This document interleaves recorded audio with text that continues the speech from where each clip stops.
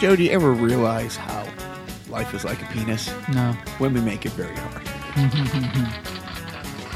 They do. So this woman decides, she wants, to marry a virgin, and not hard to, very hard to find. And she searches all over, corresponds with a bunch of people, finally ends up meeting what she thinks is Mr. Right in Australia. Flies down there, they get married, and wedding night, they come home, and he's getting ready, and she goes to the bathroom to get ready, and then she hears all this moving of the furniture around and stuff like that. And she comes out and goes, "Is everything okay?" He goes, "Well, yeah." He goes, "Well, what's going on?" He goes, "Well, I'm a virgin. I've never, made love to a woman before. But if it's anything like fucking a kangaroo, we're going to need the room." Fucking a kangaroo. He likes bestiality. Well, it's Australia. I think that's, par for the course. I see. I don't. I'm gonna. Can I just start making them new? I don't know if it's made up or not. That's the fun part. Hey everybody, it's Jacques, Joe, and welcome to Carnival Personnel. Joe, how the heck are you? Just great. You? When things are going shitty, and I get to spend a little time with you, I'm like, oh, okay, well, my life sucks, but Get ready to do some heavy lifting today. yeah. And that's different because right, true. I'm the one that has the you don't speak enough problem, and I have the please Jacques, shut the fuck up problem. Yeah, I know. Sorry about that. But so we start with and it's he wasn't like a big actor, but Michael Pollan died. As you probably know him best as I'm awful with the character's name. He's the guy who froze to death and Scrooged. Oh yeah. Yeah, I know what you're talking about. Career, like he's one of these 50. I don't know if he's ever been on Gilbert's podcast, but he is one of the guys. He should have been. He's one of the guys who had he died at 80, and he had like a 60-year career of being, that guy. Right? Yeah, you have him down as a Star Trek. Was he one of the black and white guys or something else? No, he was. It was an episode where it was almost like I'm trying to think of the story. Like all the boys on one island, like a Lord of the Flies type. Oh, okay. Island of out of control kids, type of thing and stuff like that. And what else did I put on there that you said Star Trek and Scrooge, but he's one of those ones that he's probably been. He was big in like B horror movies and stuff. He never didn't work. He was always working. His IMDb page has like a couple hundred things on it. Never in like the top 5 in billing on anything, but some memorable characters and stuff like that. Yeah, that's why there's got to be journeyman. There's got to be. It's funny because Kurt Russell. It's funny because his dad was an actor, and his dad died on TV like 260 sometimes. He was always in cowboy things or like Bonanza and all these westerns. He was like the red shirt guy in Star Trek. Yeah. And Kurt Russell talked about his father he described his father as like and this guy falls into it's like the plumber of actors. You know what I mean? There was always steady work. Yeah. It wasn't glamorous or anything like that. It never got him front page or the back page of newspapers or stuff like that. But yeah, they had a really good life. So, well, poor guy. Yeah. Well, he lived a life. He lived a good life. 80 something. Nice run. I know you already know this, but sadly there will not be a podcast next week unless. And I think you should do the best of Joe. I think you should do either take all the self-indulgent theaters and string them together, or all the audio checks we do before coming on, because there's nothing offensive in out of bounds or incriminating in any of those, and just string like an hour of the good stuff together. Sure, why not? Or maybe all your songs and stuff. But yeah, I would absolutely love to be, wake up, Monday morning and see in my feed, oh, there's a new episode of Carnival Personnel, The Best of Joe. Nothing. That'd be Christmas. I mean, that would be. It will be December, won't it? It will be, yeah. Yeah, it's the first Monday of December. Oh, okay, we'll see. It is a fucked up thing because I think it's throwing everybody's schedule off that Thanksgiving is 3 days before, December. And when we aren't doing the podcast because a little while ago, I made the executive decision to take the family to Montreal for Thanksgiving only because I just can't do a Fox News Thanksgiving at my parents' house. Yeah, it's tough. It's tough. And my parents since the early 80s, have a huge Christmas party. That's just a couple weeks after Thanksgiving, and we're going to go to that. Mm-hmm. And my mom has like her sisters and their kids, and it's great. I mean, it is great, but a lot of people I don't need to see twice inside a 2-3 week period of time. Right. So and this being so close to Christmas, yeah, why bother? And the other big reason is management is already set to go to Montreal in June with like her best friend Mike for a big poutine festival. Oh yeah, the big poutine. You did that last year, or she did that last year. Last couple of years in New Hampshire, but this time they're going to the birthplace of poutine. They're going to the motherland. But she realized, and this is after last Poutine Fest, when she was talking about going next year's Poutine Fest, that her friend Mike said they should road trip up there, and so they're going to do that like in the spring. But she's like, but we've never gone there. I kind of feel bad going to some place, and seeing that for the first time, without you or you and the boy. So, and it's only like a 5-hour drive up, and it's it's a pretty nice drive. I mean, it's been since I was, a kid, like 16, 17, playing juniors, making that drive. But it was always a pretty, because you're going through, Vermont and New Hampshire and stuff like that. And half the ride, it just seems like you're driving through a Norman Rockwell painting. So. Yeah, or the opening on Golden Pond. Right, yes. Or Newhart, which is actually the footage from On Golden Pond. Is it really? That opening Newhart sequence is just stripped from On Golden Pond. Those cheap bastards. Yeah. Great theme song. I had the weirdest dream. Mm-hmm. So that's it. What are your Thanksgiving plans? I think we're just going to have a small thing here. We don't really have any plans to meet up with family like we usually do. I guess there's some drama going on. We usually meet for Thanksgiving on my side of the family. My wife doesn't have a lot of family close by there in this area, or they're kind of scattered all over the place. So. But there's some stuff going on where we're not quite sure what's happening. So we're going to do something small, and that'll be that. Thanksgiving, it's not like the big. I mean, it's not Christmas or Halloween for us, so we didn't feel bad like being away. Plus, might be scoping out where we'll be parking the Airstream for a 4-year period of time if things don't turn around in next November. Oh, right, yeah, sure. Got to have that plan B. So I for the first time, and I don't know why I haven't done this before. It's not a big deal. Every great once in a while, you go to Wikipedia and they have a please donate now thing. I actually donated. Do you know how and this is a serious question. How does Wikipedia monetize? They don't to take advertisement. I think they just rely on donations. It's like PBS. Not even, because PBS at least has sponsorships. So, yeah, I think Wikipedia, who knows? It could have been started by like philanthropists or something or whatever, and then, then they needed donations to help fuel the flame of misinformation that put out, man. Well, I have heard the guy who created it, or runs it, a few years ago on a show talking about how much their overhead is and how many people actually work at Wikipedia. I probably should have done 3 seconds of research before coming. I mean, you got Google, but where does Wikipedia rank as visited sites? Because I probably go to Wikipedia. Not daily, but damn near daily. Yeah, it's got to be in the top 5. Although Google does a really good job sometimes of, I don't know what they're doing on their search engine, because whenever you Google something, you get like this sort of encapsulated synopsis of what you're looking for, and it kind of links to Wikipedia, but you have to dig for it or look for it.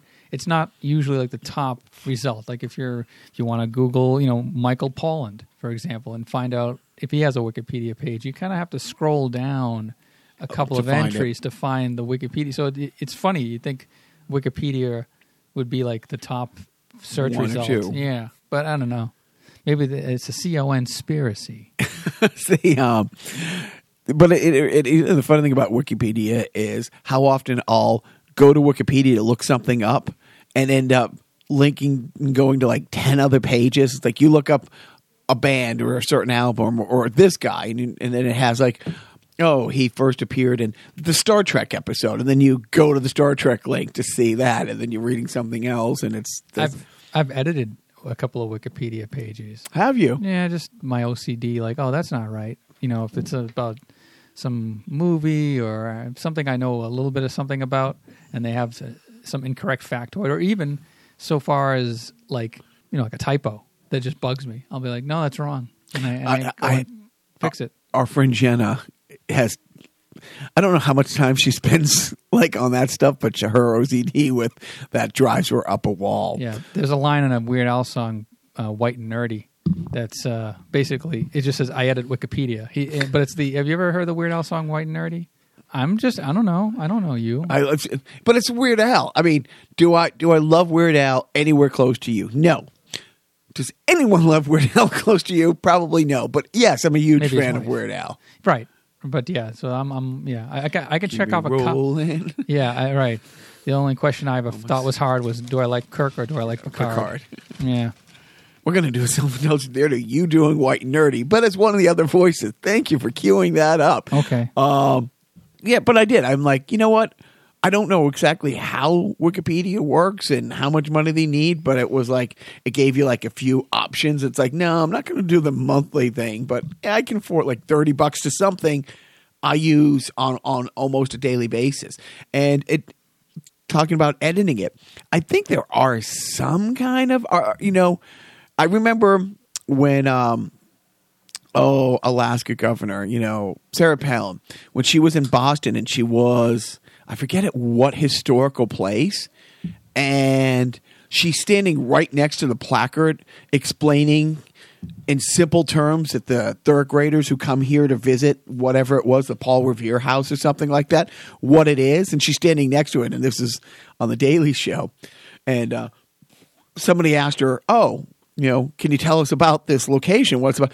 And she went on this insane rant that had nothing.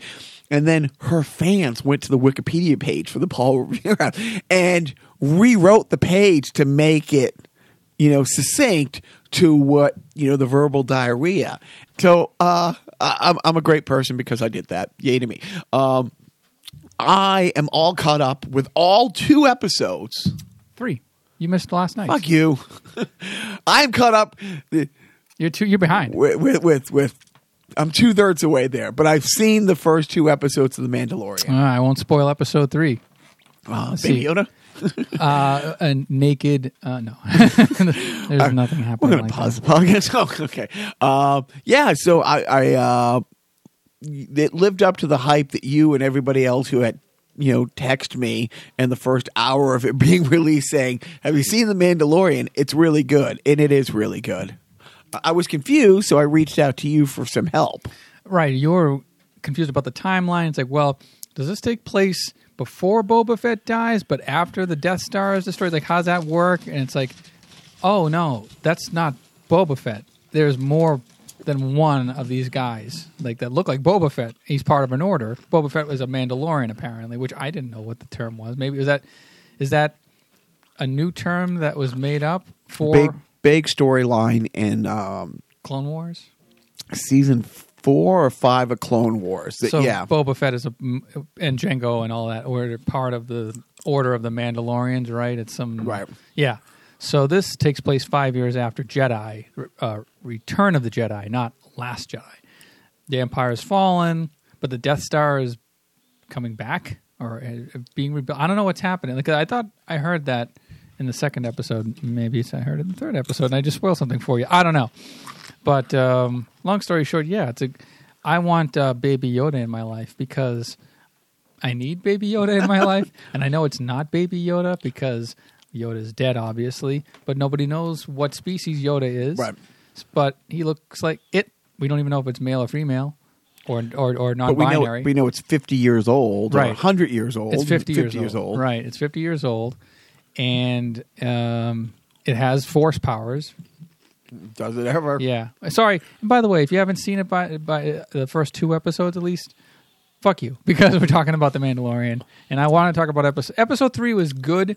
Each episode is nice because it doesn't give you too much at once. There's a funny moment towards the end of the 3rd episode that you're going to enjoy. But you're getting to know more about this Order of the Mandalorian, and that it's this guild there's the Bounty Hunter Guild, and then there's the Mandalorian sect that are part of this guild of bounty hunters. But yeah, the Baby Yoda is like a huge get. I think I'm going to go back and watch. Cause when I say I have no time, but it's like it was a big deal. It's like, hey, I watched these 2 Mandalorians. That's I think all I watched this week. But I want to now go back to watch the Clone War episodes where they have that Mandalorian arc, type thing. And it was, I think they were like the Secret Service, or they were like an adjacent planet or a moon planet around Princess Amidala's like homeworld. Okay. And I think there was a split between the Mandalorians and her planet when the Empire came. So yeah, so if they're talking about rebuilding the Death Star, because after Jedi, everybody thought that was the fall of the Empire, and it was the fall of the Empire, but then, and that's chapter 6. But in chapter 7, we find out that there's, what do they call that? Is it the New Order? The New Order. The New Order, who also have a Death Star. Yeah, well, they talk about the New Order. Oh, no, that's the New Republic. I'm sorry. I'm screwing things up. Yeah. So, but it's 5 years after Jedi. It's awesome. It's created by Jon Favreau, so we know it's in great hands. I didn't, This is his first created by credit, I think.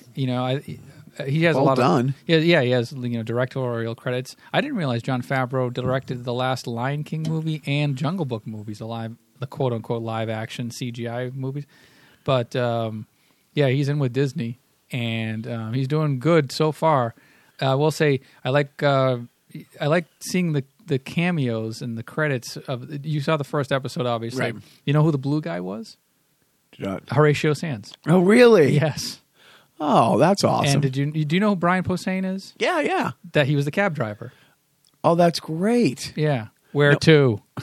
No droids. And then the Uber with the droid pulls away, and then they pull up you actually hear the of the broken down cab that they have with the human.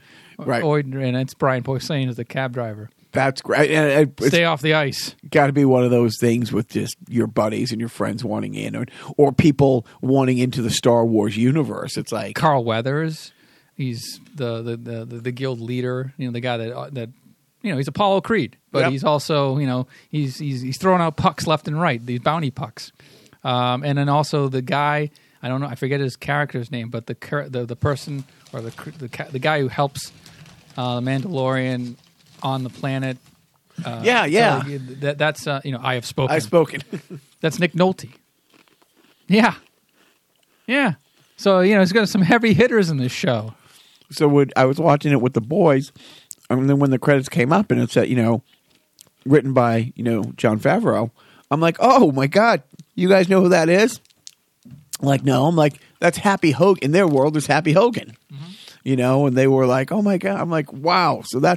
So oh, one more thing while I chew through this candy. To elevate feelings. Seriously, I'm in a huge depression right now, so I really need this chocolate to mask some of the sadness. We watched Iron Man again, or I watched Iron Man again. Connor watched it apparently for the first time. I guess Connor had not seen the original Iron Man movie. Wow. My son Connor. So, yeah. And it's really great. It's really funny because we just rewatched it. When I say rewatch it, it's not monthly, but I'll see that 2 or 3 times a year. Like, on in the background, like when I'm home, like cooking the boys dinner or something like that. It is. I will never tire of seeing that. And we ended up backtracking recently. Have you seen Far From Home? Yep. You keep at. Okay, sorry. You ask me every podcast if I've seen Far From Home. Yes. So I'm gonna when you get my Far From Home. I've seen Far From Home T-shirt and wear it to the next podcast. If so when you go around the bar right after Peter gives him Edith, Spoilers. and you see like all these people felt like they were wronged some way and from him. Now From whom? From Tony Stark. Yep. Who's the main bad guy? I'm awful with names. The actor. Well, Jeff Bridges. No. In Far From Home, who's the bad guy? Who's Mysterio? Oh God. Jake Gyllenhaal. Jake Gyllenhaal. Like he was not in Civil War. Like, but Tony did call his creation Barf. Like he gave it this acronym. But it's really funny because the guy who was controlling the droids, like the heavyset, guy. He was the guy who, Jeff Bridges had yelled at because he wanted to make the arc reactor, to miniaturize the arc reactor. He goes, I'm not Tony Stark. It can't be done. It's impossible. Tony Stark built this thing in a cave with spare parts, with scrap metal. I'm not Tony Stark. That's always been one of my, because here's an entire team that it was right on. They really let you know how brilliant he was. And again, Jon Favreau started the MCU. If that movie doesn't do as well as it does, we talked about that last week. But but now with The Mandalorian, I mean, this guy, it's incredible. Like, needs more women. I saw that point on Twitter, and I was like, "Fuck! I can't even enjoy The Mandalorian." Does it? Anyway. Well, it's just like there was a person on Twitter who's like, by the way, it's like I like The Mandalorian. It's just like, but it's unfortunate that so far it seems to perpetuate this patriarchy of like men run everything, men run the bar, men run this, men like that. I'm like, I get it. I get where you're coming from. Can I just watch a fucking? And it's not done. It's the first two episodes. Well, the first episode. Okay, so spoiler alerts on the first episode. 90% of the episode is him, Nick Nolte apparently, and Jawas. That is that not? Oh, I'm sorry, I lied. There was the droid bounty hunter who had a crucial part in the first episode, but there's not. I mean, it's a thin cast. You can count on one hand the number of characters had more than 2 lines in it.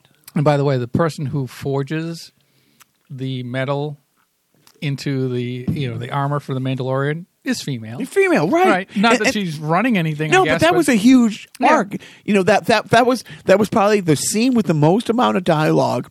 Mm-hmm. That wasn't literally. He gets in the cab. And he goes and with that alien creature. Yeah. But like I said, it's all Jawas. That's the second episode. Right? Oh, okay, right. And the second episode starts off with the Baby Yoda, escort mission. Right. And it's like almost nonverbal the first 10 minutes. Right. Yeah. And so and we don't know about Yoda, whether it is male or female. Who knows? So and by the way, it takes place 5 years after Star Wars, which was kind of patriarchal. What are you going to do? It's like that joke from Family Guy's first Blue Harvest special, the parody for Star Wars. Princess Leia Lois as Princess Leia sees the other female general or somebody like giving directions when they're trying to determine where the vulnerability of the Death Star is, and Lois as Leia says, "She's the only other woman in the universe, and I hate her." That's awesome. I haven't seen it yet, but all over Twitter, and I knew it was going to happen, but I could only watch the 2 out of 3 Mandalorians this week. But finally on the Titans, we've ushered in the age of Nightwing. And so we're at the end of season 2, and, it started off basically, Dick Grayson still is Robin, but he has broken off from Batman 5 years earlier, and he's a detective, but he does go out at night on his own still as Robin, but he's in a different city. He's in Bloodhaven and all this stuff. Towards the middle of that season, you find out he's been replaced by Jason Todd, and so he won't wear the costume again. And but it's all over Twitter, and it looks great. It's like it's one of those big reveals, like with the new Batman coming out, it's like, the costume and the car are as important to geeks like me as much as who's under the cowl. Speaking of cars, have you seen the new Tesla? The Cybertruck? The tank looking. It looks like a DeLorean if I only had 4 pieces of metal to make look like a DeLorean. Somebody compared it to one of the original Apple mouses. Oh, that's funny. Because it's just the slope. Like, it's just a straight slope. A lot of people on Twitter are comparing it to like PS1 graphic racers, like that. Have you seen it though? It looks like something out of Logan's Run, and you want whoever gets out of it to be dressed like in the 50s, what they thought space people was going to be wearing. Yeah, you want Marty McFly to pop out. Year 2000. Yeah. No, I saw it. It's stupid looking.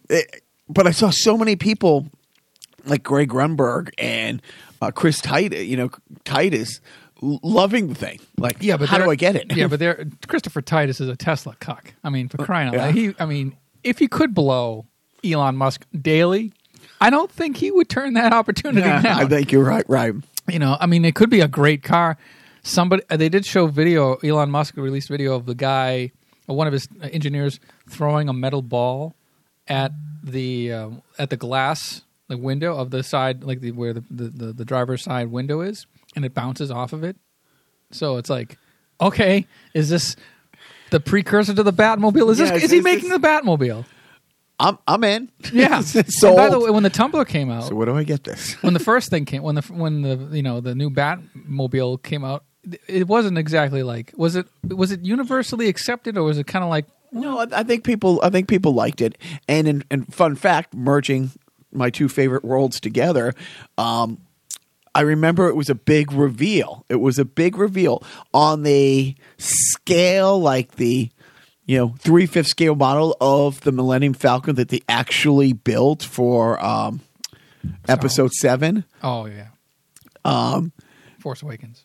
The tumbler is part of the Millennium Falcon on the back bottom of it. Oh wow! And it was really funny because it was this great pan, and if I can find it, if I can remember it, I'll post it. It's a scan of the Millennium Falcon, and it's the Star Wars music. And then as it kind of turns around and you're coming out through the bottom to see it, the music slowly turns into the Chris Nolan Batman-like music, and you can clearly see the outline. Like, if you didn't know to look for it, it's like one of those things where I don't know the first person who looked up in the sky and says, that looks like a pan. I'm going to call that the Big Dipper, where everybody else in humanity looked up and it says, okay, Fred. Yeah, right. But once you knew what it was, so anyway, sorry. That's funny. But yeah, I think people liked it. But these car people are geeking out. I'm not a car guy, Over. Good that we wrapped that up. A couple things I wanted to mention. Sacha Baron Cohen gave a speech the other day. He got an award at I don't even know the Anti-Defamation League. Thank you. Did you hear his speech? And like, when you see his movies and how he's an amazing actor, he's an incredible. The fact that he doesn't break, and there's a TV show that he does now called The Spy, and it's about like an Iranian Israeli spy. I guess it's really good, but I haven't watched it yet. But it's like a dramatic, Sacha funny. Yeah, right. But he gave. Did you hear about the speech that he gave? Did you see a clip on it? I saw clips of it, and I saw transcriptions of it. Yeah, it's pretty fucking powerful and amazing. And in the world of when did the not the fake news, like the woman who's like, oh, I believe both sides of the science type thing. You can't fucking believe both sides of the science to global warming. Right, like Kellyanne Conway's alternative facts. Right, that was the word I was trying to think of. Alternative facts and all this. And he was saying comedy work. I'll sum it up. And he was saying the danger of a world with alternative facts and a world in which the climate deniers and the earth is burning, and somebody, the woman who he appointed to some UN or something, like, it's like, oh, I believe both sides of the science. It's like those are two completely, totally opposite, thing. Like, one's a truth and one's a lie. Right. And so he was saying comedy works because we all know, like, if you're making a joke about the moon landing not happen, it's funny because, of course, the fucking moon landing happened. If you want to make a joke, about the Holocaust, it works because everybody's in the know that, yeah, this really happened type thing. And he said a couple like other examples, and he's like, but now the way it's trending, the misinformation that not only is being put out there, but who's putting misinformation out there and how much it's being propagated, we are now, things aren't funny because they're questioning basic facts, Yeah, he's really taking the task. Facebook, Google, obviously YouTube, Twitter, all these social media platforms that are not just, it's not like Craigslist, or even Craigslist is like monitored so that, if there's like, somebody wants to like prostitute children, you can't because it's against the law. Not that so-called, not that hate speech right now is really against the law. I'm kind of going off on the rails here, but what I'm trying to say is that Sacha Baron Cohen's point is Facebook isn't just opening this up so that anybody can post anything, and it's just luck of the draw as to what you see because you're just following whomever. It's also being weaponized and targeted towards people based on your likes and your feedback to Facebook. You tell Facebook you like certain things, their algorithms are going to take, whether it's true or not, these types of posts and target it towards you so that you only see these types of posts, and eventually that becomes your new reality. So if you are a neo-Nazi or a white supremacist and you kind of lean towards that and you let Facebook know that, they're going to say, hey, we got some white supremacists over on this side of the internet. You want to look at these? Here, no, we're not even asking you. Here you go. Yeah, look at we're these. Just going to put them in your feed for you. Right. And by the way, they allow, I think up until, I don't know if it's even happening now or for whatever. Try again, Joe. Facebook is obviously charging these sites a premium to boost your post, right. So that you can target, if you are like a conspiracy theorist, you can boost your post so that they'll push your propaganda out to people who are more susceptible to that, and who so that they'll see it faster. And that's what they're talking about. And I like what he said in his speech, where he said freedom of speech is not freedom of reach. Just because in America you have the ability and the right so that the government can't come down on you for saying that, only white people should be allowed to rule the world or whatever. That doesn't mean that Facebook can tolerate that sort of speech on their platforms and use it to make money off of it as well. So there's a delineation there. And then I saw like Rob Schneider's like a right wing guy. Yeah. He was like, he was on Twitter last night, and he was saying, I can't believe I have to say this again, but if you want freedom of speech, you have to allow everybody to say anything that they want, and you can't let these corporations dictate what can and can't be said. And it's like, dude, that's not what's happening. Like, are you that stupid? Like, that's not what's happening here. Well, the whole freedom of speech, and I won't use the old adage, you can't run into a movie theater and yell fire type thing. Same thing. It was. I first heard about the flat Earth movement picking up steam about 4 or 5 years ago, and the percentage of people who are now, either A, believing it, or just as bad, well, I don't really think the Earth is flat, but they bring up some good point type things, and how much you can't have a science teacher going in front of a middle school class propagating, okay, well, there's two sides to the science here, and these sciences, that's not freedom of speech, and that's not taking away that teacher's right for freedom of speech, but that guy doesn't have the right to be in a position to misinform, and the last time Zuckerberg was questioned, and it was a congressional hearing, and I believe it was AOC who was kind of grilling him and about what have you done since 2016 till now to this misinformation, because we're not at war. I don't think we're at war because we would have to be doing the same thing to Russia. But Russia is still doing the exact same thing. And she was like, what checkpoints are being done to make sure that misinformation isn't being propagated, on your platform?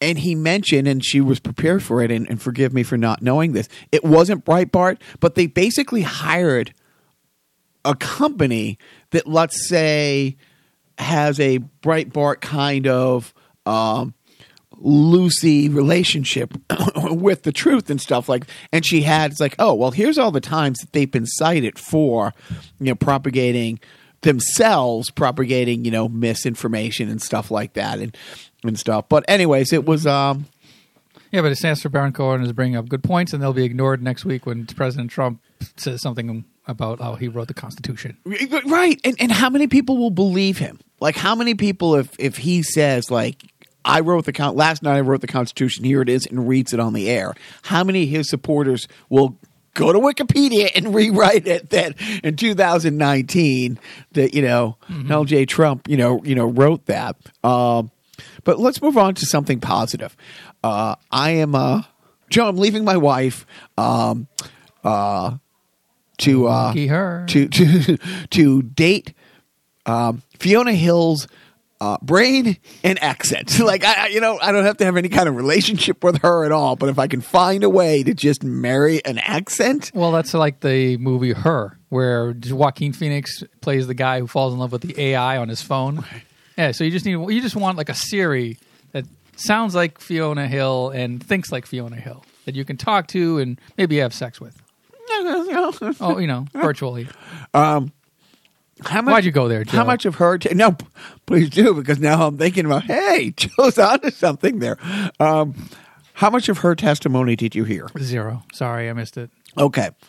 Have you heard any recaps about her? No, no. I don't implore you, Joe, to go back and listen to some recaps. Listen to the whole fucking goddamn thing from minute to minute.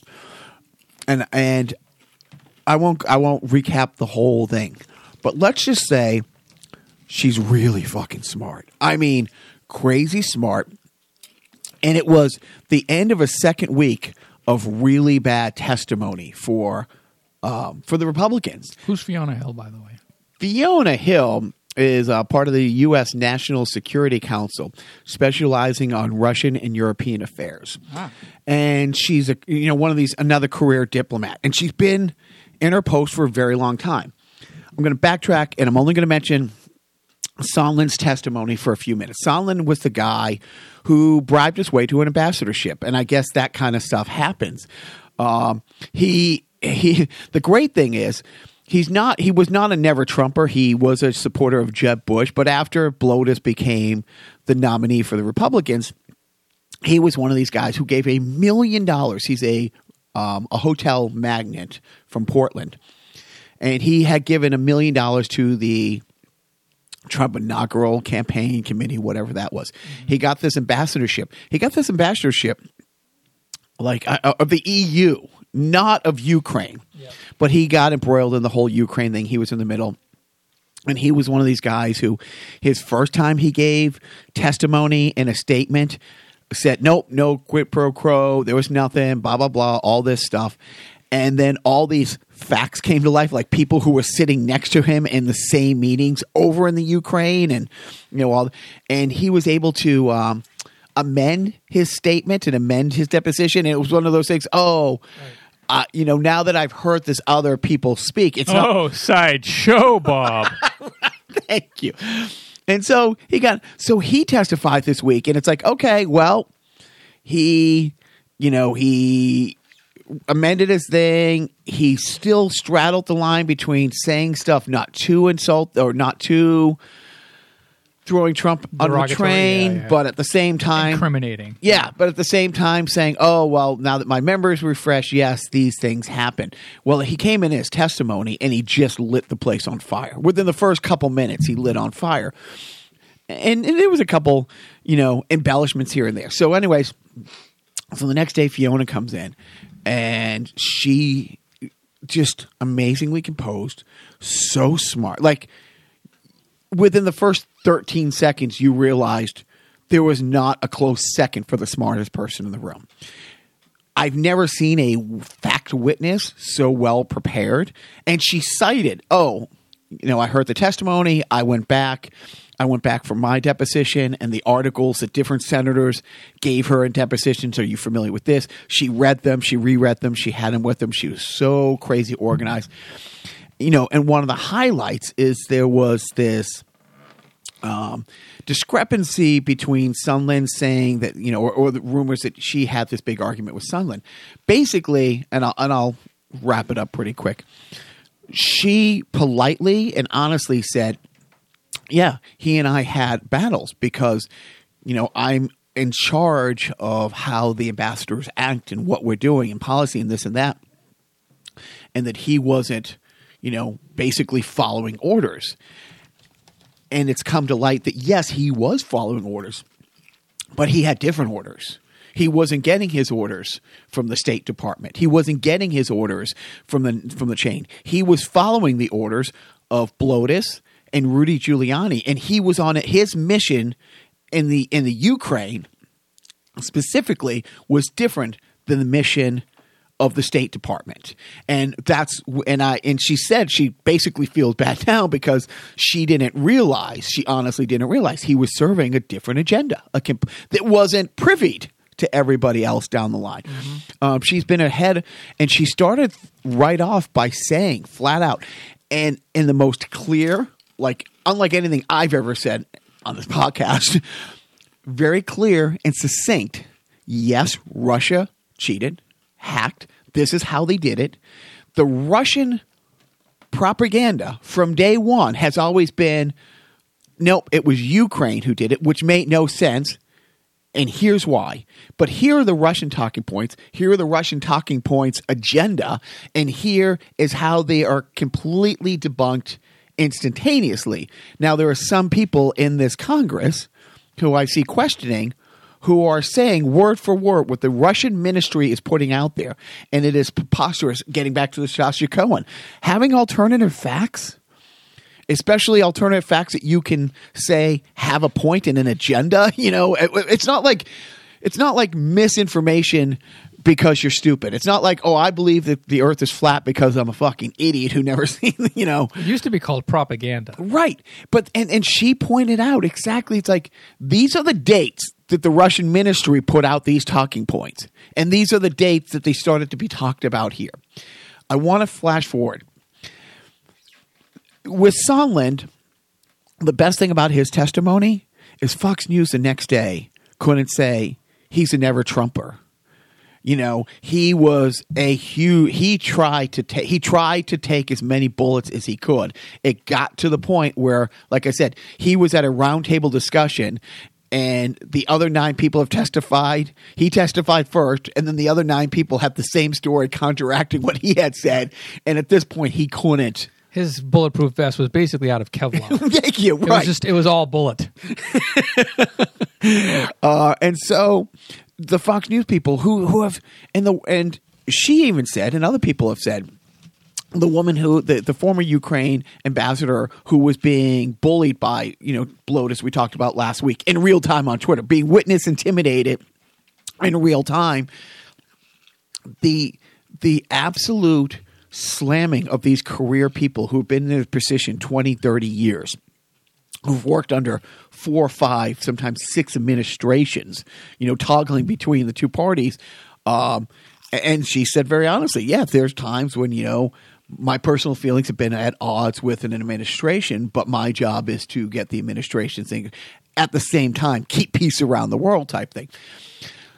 So it became obvious that with Fiona Hill, you weren't going to find any flaws in her theory. You weren't going to be able to pick apart her credibility, and you weren't going to be able to use her to discredit Sondland from the day before, because basically there was a couple discrepancies, what she was saying, what he was saying, and she, as politely as could be, pointed out, it's like, look at who he is. Look at how he embellished, it's like, yes, when he said we had coffee on the last day, it's like, well, we couldn't have there's no coffee machines on our floor, but we bumped into each other water cooler and these kind of things. Yeah. What was really funny about his testimony is there's a rapper that the Kardashians wanted Blotus to intervene, and somebody, I think he's in Sweden or Switzerland, and he was arrested. Oh, is it A$AP Rocky? Thank you. And to hear this 70-year-old white guy talk about, like, in the phone call, $$app Rocky, that he was like asked anyways, that he had so it was how wasn't Leno brought up? Well, I don't know. I don't remember that. Okay, I saw that on Twitter. So one of the guys who had testified before Sondland said he heard this conversation. They were at a table, but Blotus was talking so loud on the phone, and he was holding away from his ear. And they were basically, well, how do you know it was Blotus? It's like, well, his voice, well, what was he saying? It's like, and the guy had like the whole thing, and he kept breaking up that rapper that wasn't in this guy's original testimony. And they're like, because originally he goes, how could he know who I was talking to and how... And this guy's a show off. He bought an ambassadorship. He's wanted to be an ambassador his whole life. And it is what it is. But sticking on Fiona, my favorite part is that after a while, 3 or 4 Republicans, when it was their turn to question her, made a statement and then got up and stormed off. Like they were making a big show. Like they weren't going to ask her a question because they know they're fucked. And you saw the Nunes face, that went around the internet. It was that times 5. So by the time the third person made his throw out this I'm wrong but loud guy type thing and scream and get emotional and storm off, she was so polite and she's like, may I? And the congressperson yielded his time back. So once you yield your time back, your mic's cut. That's it, And so she's like, may I respond to that? And he didn't want a response. He wanted to throw out his shit. Drop the mic and leave. And she pointed out, in the most eloquent way you possibly could, how her being here isn't by choice.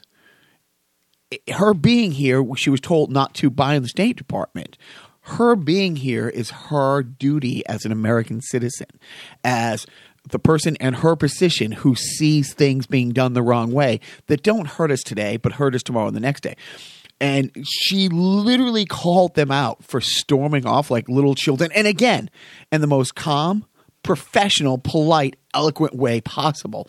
And that's when when the third person did it, I ended up putting on Twitter, this is why women can't testify. They get all emotional.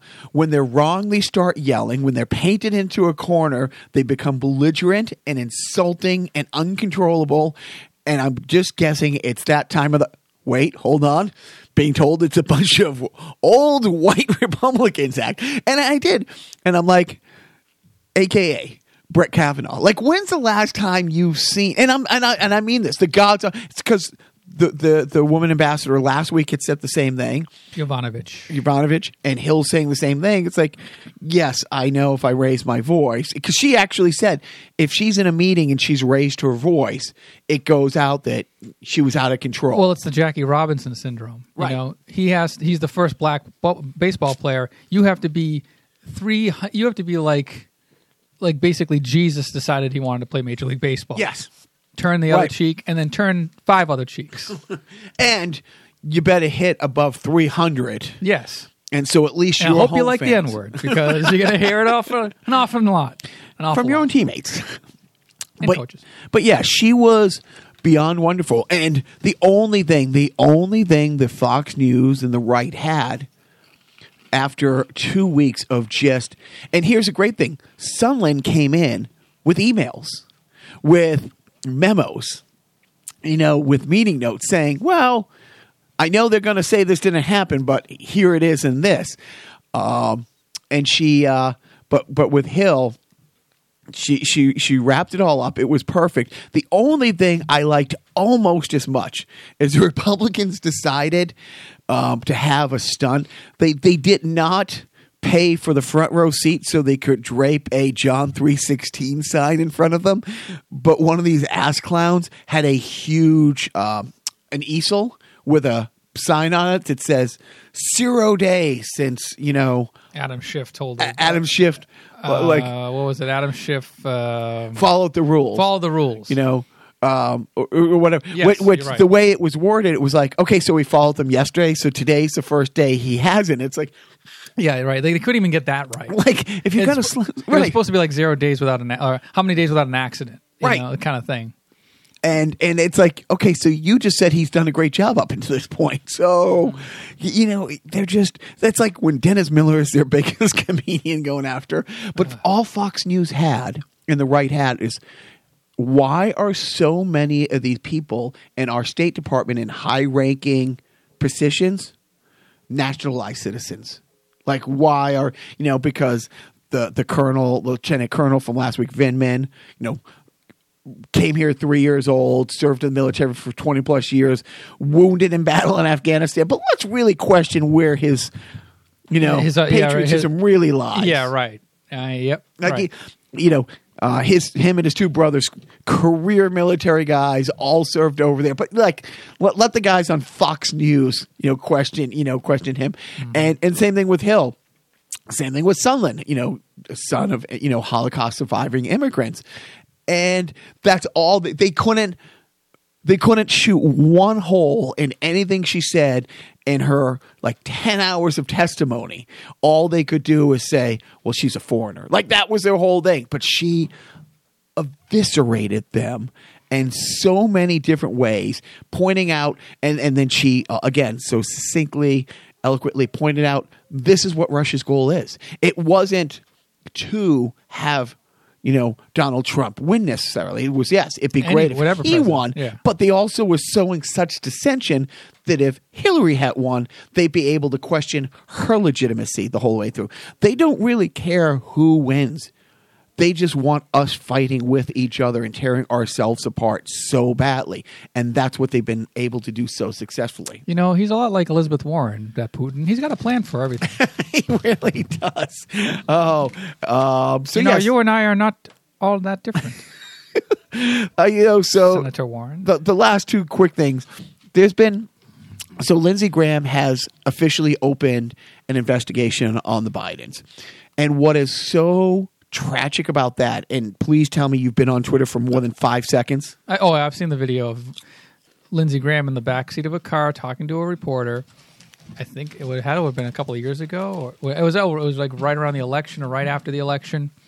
And he's getting way emotional about how wonderful of a human being and how compassionate of it. There is not a nicer person in Washington than Joe Biden, and how his son had died, and he was having trouble going through some stuff, but he had to pull it together, and Lindsey Graham sympathized with him and just was. I don't remember all the details of what he was saying, but it was like this 2-minute, a very teary-eyed, emotional, just recap of how much admiration he had for Joe Biden because of what a great human being he was. Cut to now. He's opening an investigation on the on behalf of the president of the United States that he works for and loves so much. Apparently more than Biden. It's honestly, if Joe Biden just took that Lindsey Graham thing and used that as a campaign ad, just played it verbatim. Yeah. Here it is. Here, I approved this message. Right. Take the whole thing, and then Joe Biden that should come out, and I approved that message. It's like, what the? I mean. It's you can't have more than 180-degree turn. You know what I mean? You can't. But it's like Batman shit. said, right? You just what is it? You don't want to. You live long enough to. Yeah, you either die a hero or live long enough to become the villain. Mm-hmm. And that was said by Harvey Dent. That's right. No, it was. No, it was said by. Was it Harvey Dent? It was Harvey Dent at the table. Right. I can't remember that actor's name, but he's great. Aaron Eckhart. Thank you for smoking. Have you ever seen that? No, but I know about it. Yeah. So fucking good. But yeah, just the last thing, again, I like the last two. So Tater Tot wrote a book that it has come out that the RNC has spent 96. Trader Tot, you mean by Trader Tot, right? Donald Jr. Donald Trump Jr. Thank you. That the RNC has spent $96,000 buying up copies of the book to make it a New York bestseller. Well, that's what that cross means on the New York Times bestseller list. Seriously, like if you looked at the list, and I saw this on Twitter because an author pointed it out. There at the end of the list, there's like a little parentheses or a cross symbol, and that means it's a dagger. It's like a dagger type of symbol. It looks like a cross, but basically that's like code for these books. The books were bought in bulk to boost the sales numbers. Like that's what that means. Wow. So it's like authors have done that in the past to boost their numbers, but of course, Donald Trump Jr. is. But what was it? He got the RNC to buy the almost $100,000 on just to buy his book. Mm-hmm. Because sadly, you only need to sell about 20,000 books to be a bestseller right now. Right. The only other thing, speaking of Joe Biden, it's like, who is he placating to? And this is where it comes into: do we really need an almost 80-year-old white dude running for president? Because he came out this week and said, if he was president, he will not legalize marijuana. Yeah, this is where, remember when John McCain was running for president, before, he got the nomination, and before Sarah Palin and all that shit, you started to see, like, John McCain, he was a war hero, and you might not have agreed with him if you were on the left, but you respected the man. And as you run for president, things start to change. You start to, there's a different tone in your speech, and there's a different message that you're sending out about who you are and what you want to, what your platform is. And Joe Biden is falling into that, and it just, I guess, with these bigger candidates, with these leading candidates, and these career politicians or whatever you want to call them, they fall into like Hillary Clinton. Same thing, right? She started to become more centrist, and then it took Bernie Sanders and his movement to push her further to the left so that she could, combat that. Was the best thing about him staying in as long as he did, that she couldn't go too far to the middle. Right. And, I think. And Joe Biden, okay, it's no secret that he's an older white guy, and he's probably out of touch on a couple of things. Would he be a fine candidate if he were to be nominated? Yes. Yeah, he would be great. But at the same time, right, what do you... What's the end game by saying you're not going to legalize? But then in the debate, he said he would decriminalize marijuana. So it's kind of like, I don't understand. Talking out of both. Yeah, both sides of his mouth. It's like, yeah, you're not cozying up to the black and brown voters who are being thrown into jail, as Cory Booker said during the debate, for marijuana charges. Like that's why marijuana. That's basically the main reason why the illegalization of marijuana is still intact in a lot of states. It's because police officers can use that to, as probable cause or as a gateway drug to get into further things. Well, if they have marijuana, what else do they have? Right. Or while we were searching and discovering that they had marijuana in the car, we also found this, and this. Right. But yeah, why would Joe Biden say that? So my question to you, and this is a serious question, who's on the fence that might vote for Blotus versus might vote for Joe Biden, who that would be a tipping point for, versus how many people are in Joe Biden's camp who are like, well, fuck it, I just won't, I'm not going to vote for Blotus, but I'm not going to go vote for this guy. I mean, millennials? Is he going after millennials? Literally. I mean, it's like, who does taking that stance pull into your camp, Joe Biden, versus pushes out of your camp? Yeah, I guess with that, I think attracting. I think with that, you got to follow the money. Right. Honestly, like with anything that everybody says, a lot of times, sometimes it's like, yeah, it's their campaign managers that are propagating certain. You're giving me the crack cocaine instead of right, keep it away from. But yeah, with something like marijuana legalization, is he trying? Are there police officers, or is he that right that are is he trying to get the cop vote? I don't know. Like, is he trying not to? I don't know. I don't know where. Maybe he's getting a lot of money from police unions, and they want marijuana to stay, but illegal. For him to win, he needs a youth vote. He needs 18 to 32-year-olds to go fucking vote. I mean, seriously, you need. Well, but we know who you need. You know what I mean? For him to win. Good luck. But you're going to keep that demographic away. I just thought it was a stupid thing. Biden's never. I don't know. I don't know if Biden is going to get the youth vote for the primaries. He's just not. No, but I mean in the general. But right, if he were to be nominated, if he were to be nominated, right?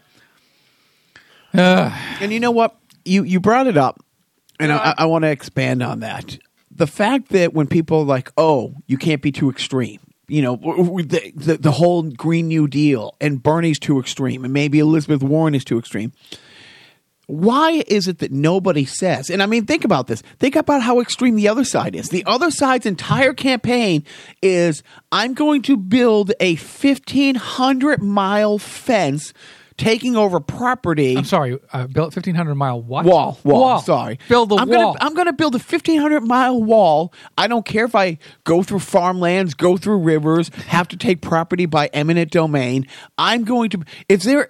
You tell me, and the cost of building that wall pales in comparison. I mean, literally, if the wall was to be built to the specs that they promised that it was going to be built, versus Medicare for all and forgiveness of all college debt. Forgiveness of all college debt and Medicare for all is actually cheaper than building a 1,500-mile, 10-foot wall, that does nothing. And so the extreme policies. So how come, and I mean this, where are the CNNs? Where are the, MSNBCs? Where are the Rachel Maddows who are saying, fuck that. Don't go extreme, because literally he got people to come and vote who have never voted because of the extremeness. Don't be afraid. Like, you're going to get these votes anyway. But that's the thing. No one says when they throw out the crazy shit on the other side that, no, you have to come more to the middle. Who has ever told, and I mean this in like the last ever cycles, when do you remember, because this whole building a wall thing has been the number one campaign for McCain. Romney picked it up, and Blotus, even ran with it further. But how come nobody on their side says, well, we got to pull these guys back to the middle? And again, it's Elizabeth Warren can come up with a quick graph to show this is what the wall will cost. This is what college forgiveness cost. This is what the wall cost. This is what Medicare cost. And you don't die because you can't afford your heart medicine with Medicare for all. How does building the wall help you? Yeah, and I think I know the answer to that. I think I know why Democrats want the Republican vote, or the more central vote. And the Republicans are not as afraid to lose Democrat votes or left-leaning votes. The districts in the United States are gerrymandered to favor Republicans. Right. So when it comes down to it, as we all know from 2016, how the Electoral College works, the voting in this country is rigged already in the Republicans' favor because of gerrymandering. So a lot of those swing states are favored towards a more centrist / right-wing side. So if you lose, if you go too far to the left, you turn off those voters. So the Democrats, unfortunately, because of the way it's rigged right now, the Democrats need those right-wing or those red and purple votes way more than Republicans need the blue votes, because it's in their favor. It's home court advantage essentially for the Republicans because of the gerrymandering. Ta-da! Thank you. No, it makes sense. It does. Thank you. The last thing I saw that I skipped over it, like in my note, that somebody had pointed out, if Lindsey Graham and the president were so upset what happened with the Bidens, for 2 years they had the House, they had the Senate?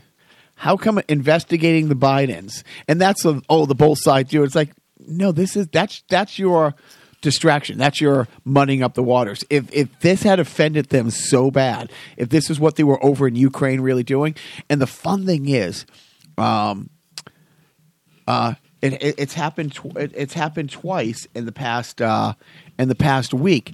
Rudy Giuliani. I don't know if you followed this. Rudy Giuliani did an on-air interview with The Guardian. He joked. He's a joker. That he has all his ducks in a row in case Blotus throws him under the bus. If Blotus turns on him, he has all the information. Complete joke. He made that same joke on Fox yesterday. Or on Friday. Yes, on Friday. He made the same joke about, because so many of these people who testified said, yes, I was following the orders of Rudy Giuliani. Rudy Giuliani came over, and this is what was going on in Ukraine. So many people, and it was great because somebody said, like, one of the memes I saw, on Twitter, Sunland saying, Rudy, this is my friend Bus. He'd like you to get on him now. And flat out, like his opening statement. And so now that is the purveying thought that it's like, all the last layer of defense is Giuliani at this point, and he's made it clear publicly, just joking, that if Blotus turns on him, that's what's going to happen. So good for him. Yeah. Now, do you up for doing a self-indulgent theater, doing White and Nerdy? All right. So what am I going to just pull up this White and Nerdy on karaoke and sing it? And sing it as what, like a Bernie Sanders or? Oh, Bernie be good. The whole thing is Bernie. White and Nerdy. You know what? You want to mix in some of my other favorite voices? You go right ahead. This is gonna suck, but right. Yes, but it's going to be awesome. It'll be our sucking. All right. Well, let's see how it goes.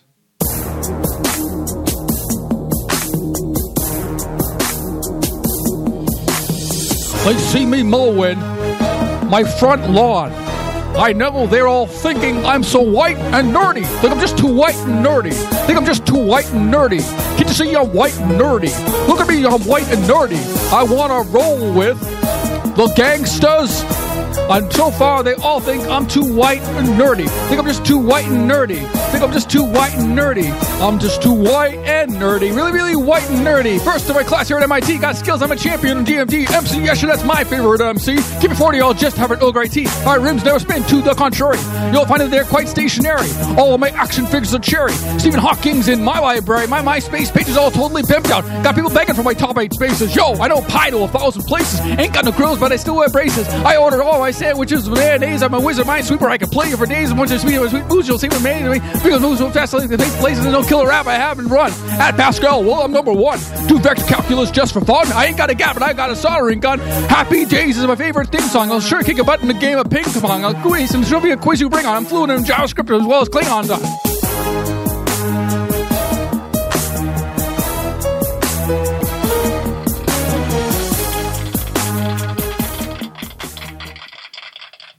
So as I had said earlier, where there's no podcast next week, and I highly suggested Joe to just do a mashup of all the songs he's written for the show and all the self-indulgent theaters. And it's funny because at one point, when he started to do this, I had a text upstairs to management, about like the plans post-podcast. And she's like, leave me alone. I'm trying to listen to Joe sing White and Nerdy as Bernie Sanders, which was great that she picked up on that. White and Nerdy, that is the first hit that Weird Al put out that I didn't know the song that was being. I mean, that's the point where I went from, I know music. I'm up with what the kids are listening to today. My finger's on the pulse too. What the hell? It's a great song. I don't know what he's covering. I had that with Yoda. Did you really? Because it came out in 85. Yeah. And Lola is a 70s song about a transvestite. So from which band? Oh, it's from the Kinks. One of the most underrated bands of all time. Right. But I hadn't. I heard Lola like in the '90s, after Yoda. Same with like MacArthur Park parodies, the Jurassic Park parody. Right. I hadn't heard MacArthur Park. It's a '70s. See, so I knew everything before that. Yeah. But we hit White and Nerdy, and I'm like, yeah. and it's a parody of Riding. It's Riding Dirty, or no, it's Riding. It's called Riding. Right. By Chameleonaire. Haven't heard much from Chameleonaire lately. It's almost as bad as Rico Suave and Gerardo. And it's funny because it was a huge song. It definitely warranted a Weird Al song. The great thing is, I guess maybe the sad thing is, there aren't great artists. Like, there's not a ton of great artists that he can do songs of that have a longevity or a catalog. That was my favorite quote. My favorite Weird Al quote was from David Grohl, who talked about they were on a plane on the way to playing a huge festival in Brazil. It was the first time they were playing in front of a crowd of 100,000 people. Nirvana. Yeah, pre Foo Fighters. But they were on their way, and they were so jacked up because they're like, wow, this is big. We're on a private plane being flown to this thing to play. Somebody had played them Smells Like Nirvana. And that's when and David Grohl's like, that's when we knew we made it. Wasn't going and playing this festival. Because he goes, Weird Al. And at the time, you run through the songs. It's Michael Jackson. Right, Eat It, Fat. It's Madonna. It is the biggest of the big. And now, yes. And so you put those all in the same category, right? Nirvana, Madonna, Chameleonaire, I mean, they're just the same. But that was the first time I had to be like, oh, this song's really funny. I don't know what it's parodying. Mm-hmm. So thank you for that. So now we get on to sport. Joe, I'm going to say it right here definitively. I am 100% out on Gronk. Period. The end. And look, I am going to say, good for you, man. Absolutely good for you. He is maximizing his viability, celebrity, but I'm tired of him dangling the carrot about coming back and giving a shit about football. And this past week, it hit an epicenter, like or an apex. I forget. I'm trying to think of apex. Yeah. He, so a few weeks ago, he announced that he had a big announcement coming out in 2 days, and his big announcement was he's repping a CBD. Thank you, oil company. I'm taking it. I can't even say, but he's repping that company. People were like, oh.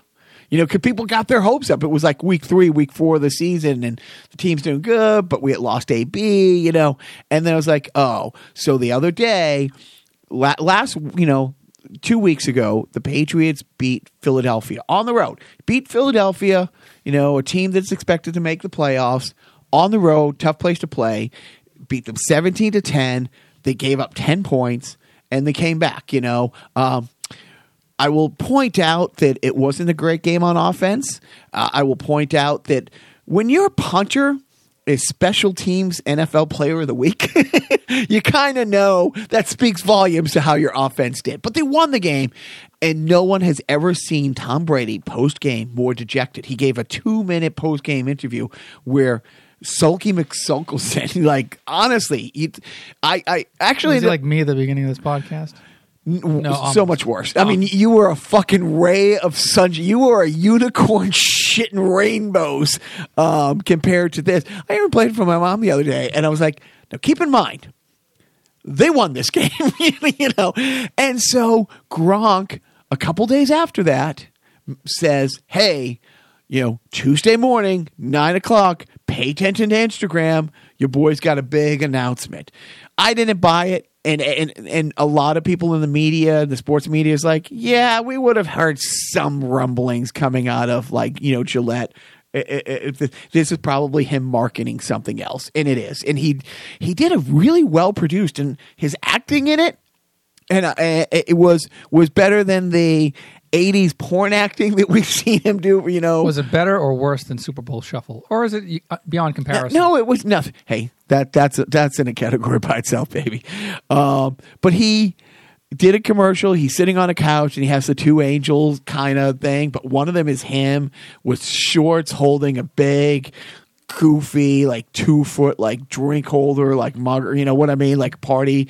And then the other one was Gronk in a nondescript, all white, an angel football uniform, talking about, you know, it's time to party. No, you still got something like back and forth. The whole thing was for him to announce he's having one of those Super Bowl parties down in Miami a couple days before the Super Bowl, and it costs like $1,000 to get in. It's already sold out, and You going? no, I mean, but that's the thing. It's like, so he's using the, and then at the very end of the clip, because he has the 3 Super Bowl titles, you know, trophies behind him. He was only on the field for 2 of those 3. Anyways, he, you know, the player, the angel is saying, you're still in the prime of your career. And he's like, no, I'm doing this. This is great. I'm the king of partying. And then at the very end, it's like, but I'm really thinking about coming back next year. And what he said is, hey, dumb fucks who love the Patriots and love me, I'm going to have you keep hanging on to every post and everything I put out there for the next year with the carrot that, hey, I might be coming back, but first let me sell you this bridge. So I wish him the best. And somebody pointed out, and it's true, he's still, I mean, he's ripped. He looks great. But he's lost. God, he's got to have lost 50, 60 pounds. Wow. Like if he came back right now, if he really came back. And then somebody much smarter than me who follows the Patriots even closer, if you can believe that, but on a professional level, was pointing out everybody here is really excited because he made a huge catch in Kansas City on the drive to tie the score. A huge catch. He might have made the catch of his career in the Super Bowl. You know, not for a touchdown, to get like in double coverage, you know, low. He made those 2 great. You remember how and somebody pointed out how all last season people were like, yeah, he's become more of a blocking tight end, and how we lamented, like, what the hell? Gronk had an awful season last season, and people have forgotten because, again, he had an awful season. He was hurt towards the end. I mean, he just was not close to him. He was catching the ball and going down versus, you know, those explosive run through 5 people carrying like, you know, 2 safeties on his back like a Hello Kitty, you know, backpack. But that all last season, he was not Gronk. I mean, and to his, you know, he was fighting through a bunch of stuff. I get it. But those 2 big catches, great catches, and huge moments, and that's what we're remembering. And it's great. We're remembering thin Elvis. Right. Not fat Elvis. Right. And so now that he's lost even all this weight, it's like, even if he did come back right now, I'm not sure what we'd be getting, you know. Well, at least he's not depressed Thor. I wish him the best of luck. But yeah, I'm not paying attention. But if he comes back, you'll love him again. I would. But look. Fool me once, shame on you. Fool me twice. I will believe the rumors about him possibly coming back the day after I come home and my wife says, come upstairs, I have a surprise for you. And she invented a time machine and went back and got Marianne and Ginger in their prime, not now, I think one of them's dead, and says, go to town, big guy. You know, I will believe Gronk the day after that happens. The other thing this week is all the rumors about AB. And so no one really knows if the NFL has suspended him or will suspend him. And it's interesting because he's if he came back and played on any team right now, it doesn't matter if it's the Patriots or the Cincinnati Bengals, he would be one of the top 5 receivers instantly. No matter what team you put him on, put him with the shittiest quarterback and the shittiest team, he's going to make a difference. He is a game changer. He is a top 5 receiver. Unarguably. If he's not suspended, why hasn't anybody picked him up?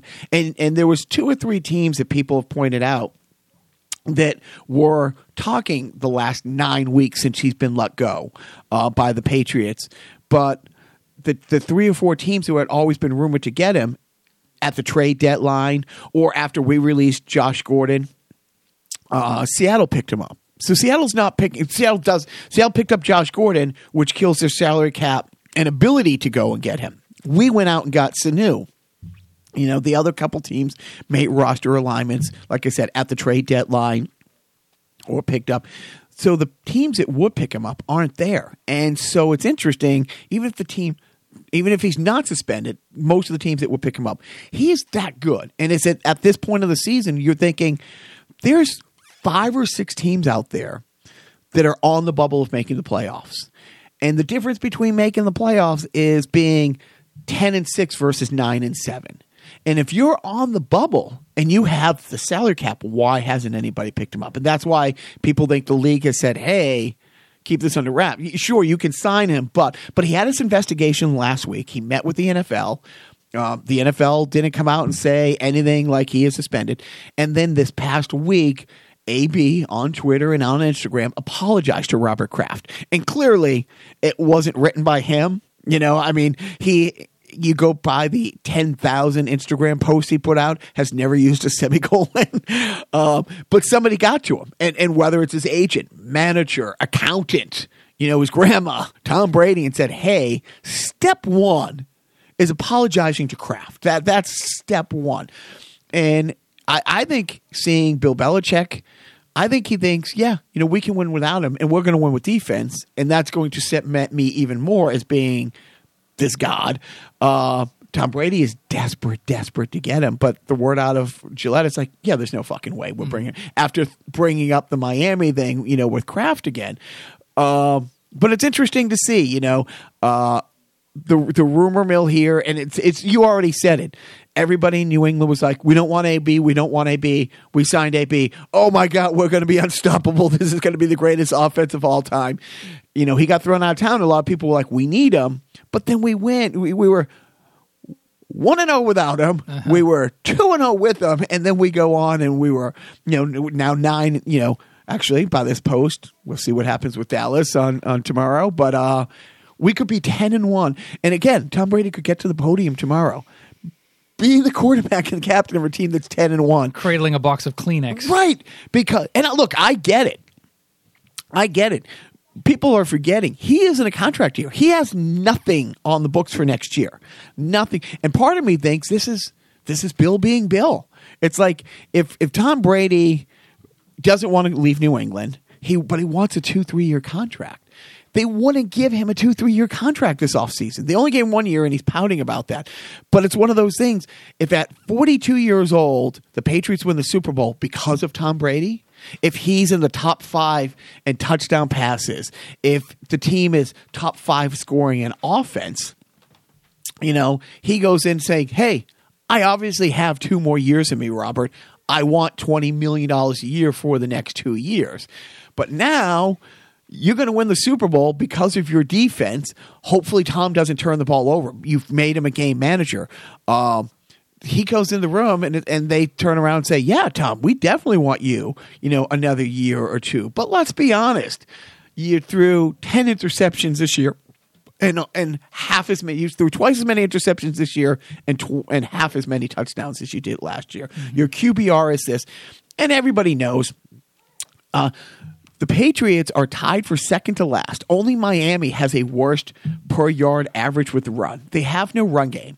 Sony Michel, there are 32 teams in the NFL. Sony Michel ranks 42nd. So second string guys are averaging more yards than Sony Michel. He's a late bloomer. But now tell me how crazy I was for putting Devlin on such a pedestal the last couple of years. So their offensive line also sucks. There's 4 guys on the offensive line who weren't on the offensive line to start week 1. You know, it's the guys that they've had at left tackle truly was out of football. They got off the street. Because when you're starting your season, most of the good left tackles, and that when you look at the most expensive people on a football field, it's your diva wide receiver, it's your quarterback, it's your cornerback safety, it's your left tackle. Or, in Phyllis Rivers' case, it's your right tackle because he's a left-handed quarterback. And yes, I said Phyllis. I know. I'm an awful person. Anyways, I don't think AB is coming back. But I will say I've never seen somebody beg to come back more. And he's already put it out there. It's like, you already got to pay me. But that contract has been ripped up. So they can afford him at league minimum. Does he come? Do they come back and say, "Look, we're going to pay you that $9 million in that contract in the offseason. You're getting your money. Play these last 4 games, under league minimum." But I don't see him coming back. So that's all I got for sport. What do you got? Now I know what Fox and Friends feels like when the president calls in.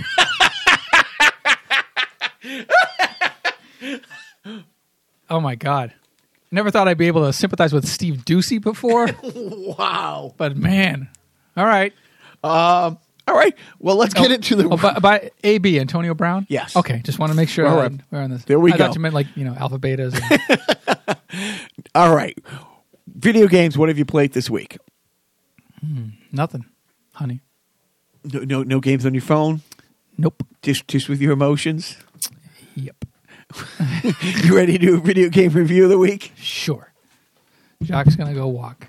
Now I'm going to sit here quietly until he comes back. We all need a little rest from that searing analysis by Jacques about the New England Patriots and whether or not they're going to win by a lot or by a little. No, they got some problems, dude. Yeah. All right. I picked out a Sega game. A Sega Genesis game. Okay. Yeah. Sorry. It's not.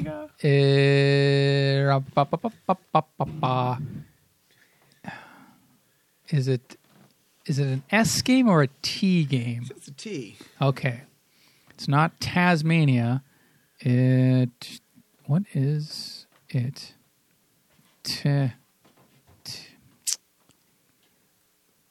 I don't know.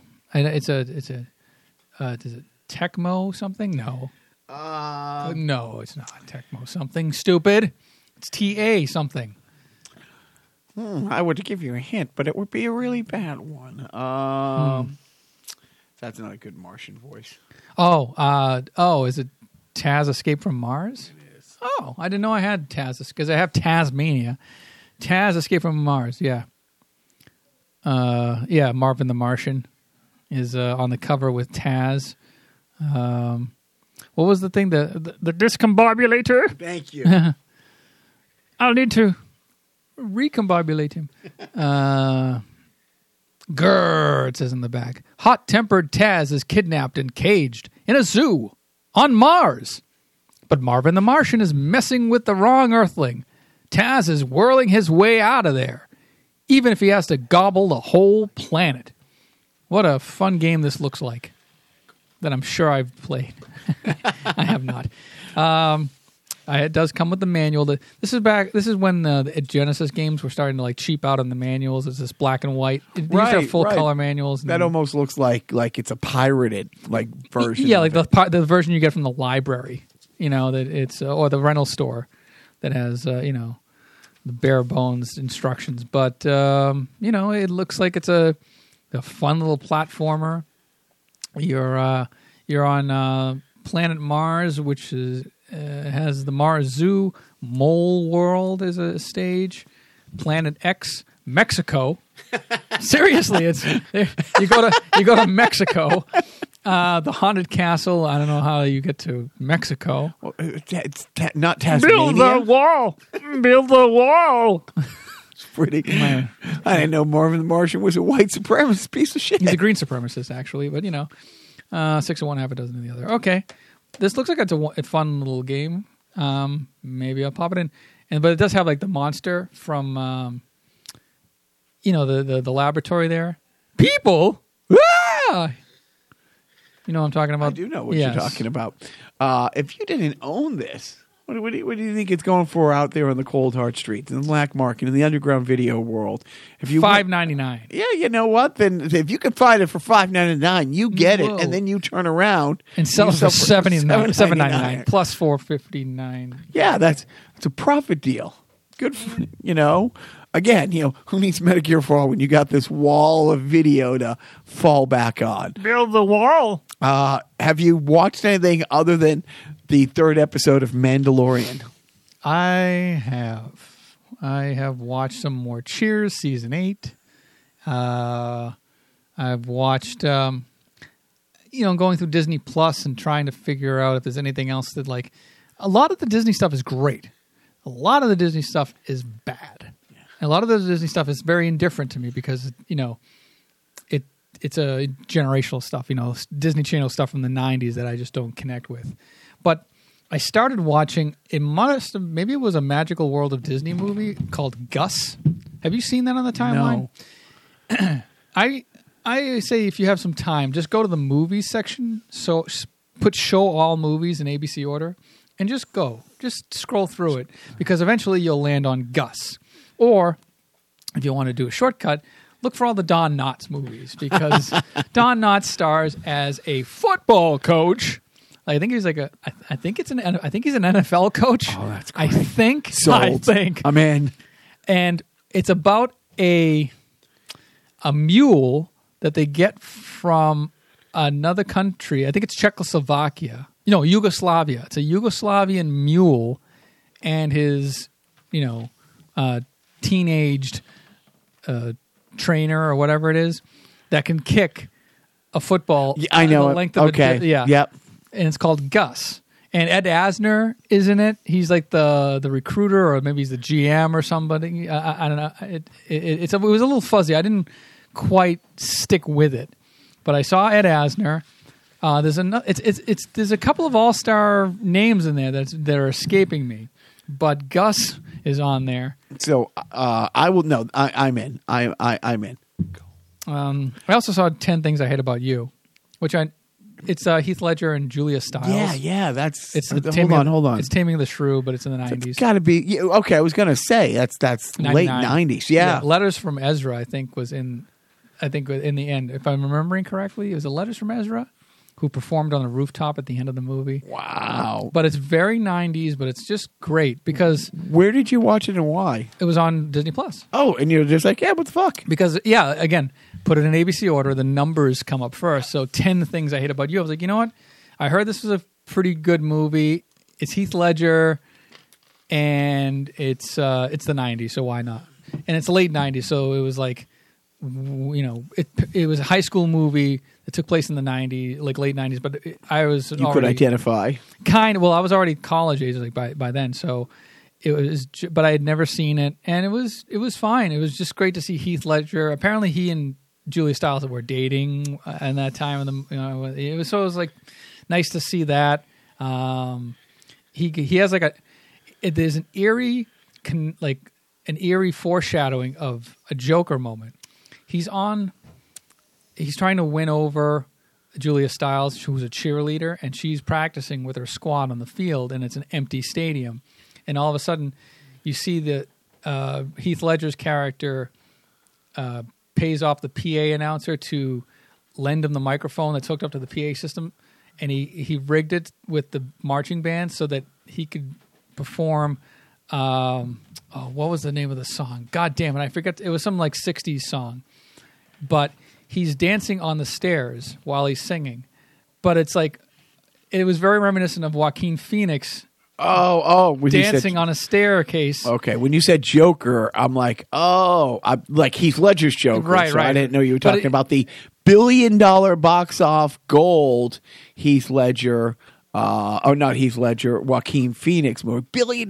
Right, which may or may not get a sequel. Those rumors are flying around.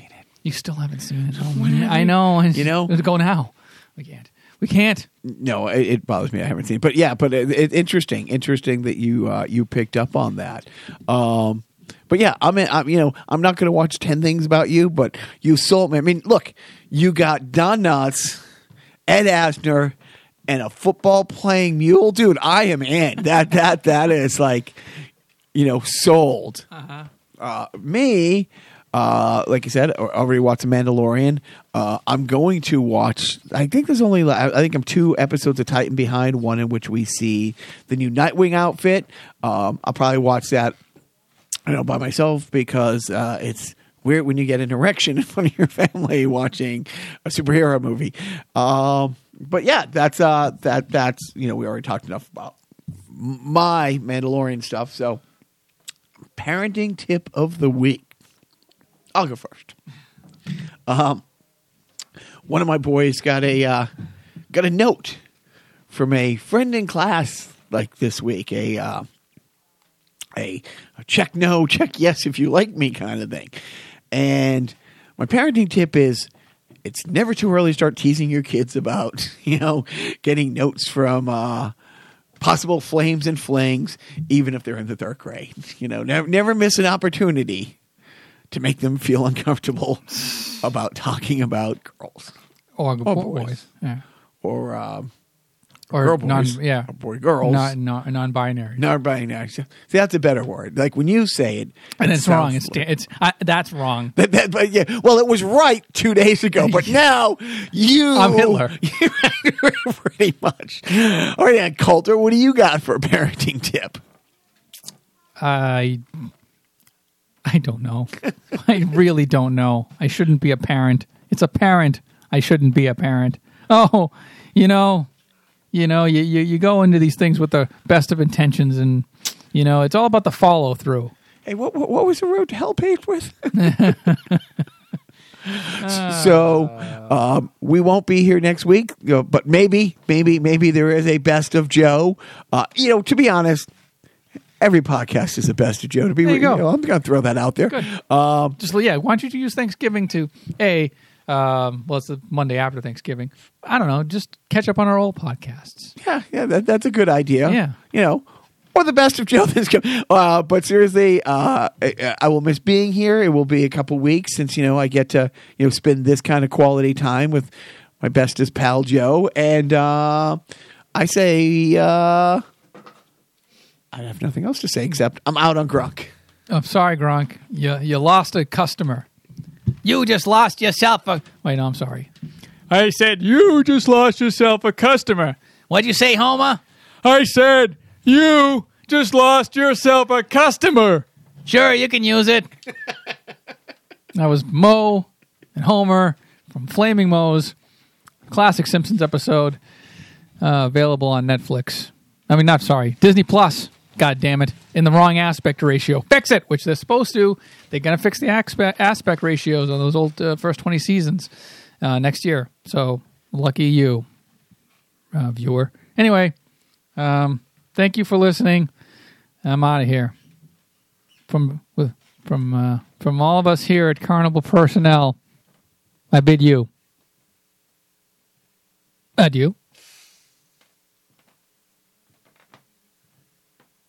Don't forget.